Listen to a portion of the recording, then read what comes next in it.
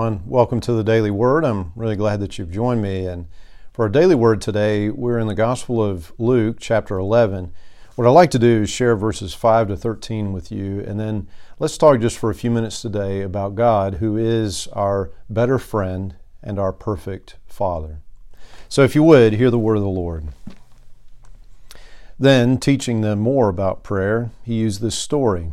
Suppose you went to a friend's house at midnight wanting to borrow 3 loaves of bread. You say to him, "A friend of mine has just arrived for a visit, and I have nothing for him to eat." And suppose he calls out from his bedroom, "Don't bother me. The door is locked for the night, and my family and I are all in bed. I can't help you." But I tell you this, though he won't do it for friendship's sake, if you keep knocking long enough, he will get up and give you whatever you need because of your shameless persistence.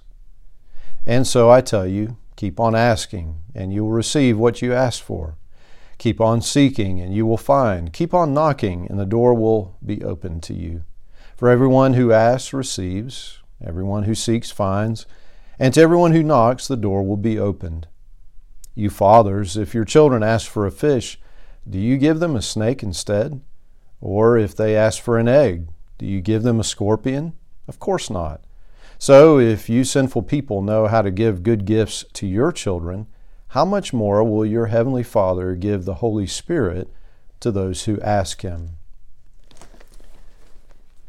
So chapter 11 of Luke begins with Jesus being asked by His disciples to teach them to pray. No doubt they've seen Jesus in prayer. They've seen His devotion and His relationship with the Father, and so they want something of that. Teach us to pray, and Jesus begins with the Lord's Prayer, which is obviously is not meant to be the only way that we pray, but it is meant to be the heart in which we pray.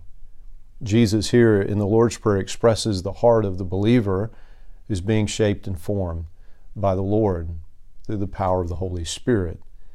And then Jesus goes on to teach on what we could say is persistence and expectation. Persistence and trust that God would do what is good and right.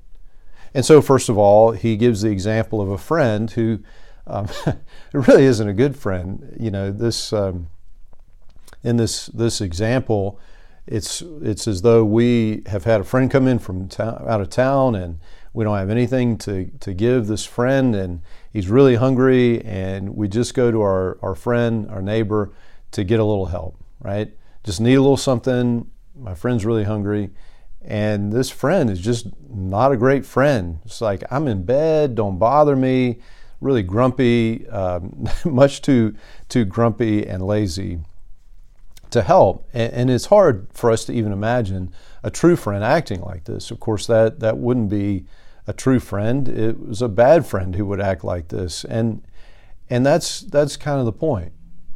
That if you could get a bad friend to give you what you need, to move because you're shamelessly persistent, my goodness, how much more will God, who would never be like that bad friend, how much more should we anticipate that God would respond to our persistence in prayer? How much more will persistence in prayer to God yield than shamefully being persistent with this lazy neighbor, right?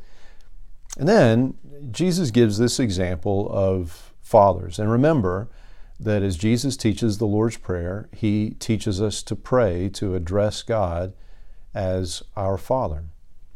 He gives this example of fathers, and He points out what we know, that we are sinful and we are selfish, and yet true fathers, though we are sinful and selfish, we're not going to give our kids something that's going to hurt them.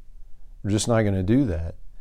And true fathers, though we are sinful and selfish, we're going to give our kids good gifts as much as we can, right? And if we, who are sinful and selfish, know how to give good gifts to our kids, how much more then does God know how to give us the greatest gifts, the best things for us. He is, in fact, our perfect Heavenly Father. So we see that God is our better friend, and He is our perfect Father. And so Jesus calls us to persist in prayer. And it's interesting, at the end of this, Jesus says, how much more will your Heavenly Father give the Holy Spirit to those who ask Him? It seems that Jesus is explicitly teaching us here to pray for the Holy Spirit. God, would you be in my life? Would you move in my life? Would you use me? Would you mold me?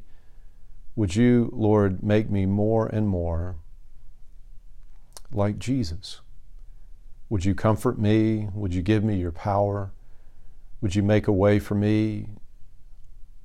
How much more will our perfect Heavenly Father give the Holy Spirit? And so, friends, let us persist in prayer, knowing and trusting that God will do what is good. At the right time, He will do what is good. He will do what is best. He will do what we would have asked for if we, had all the information and all the wisdom that God Himself has.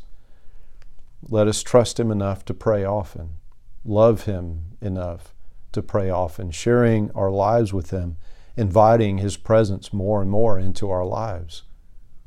Let us persist in prayer to our better friend and our perfect Heavenly Father.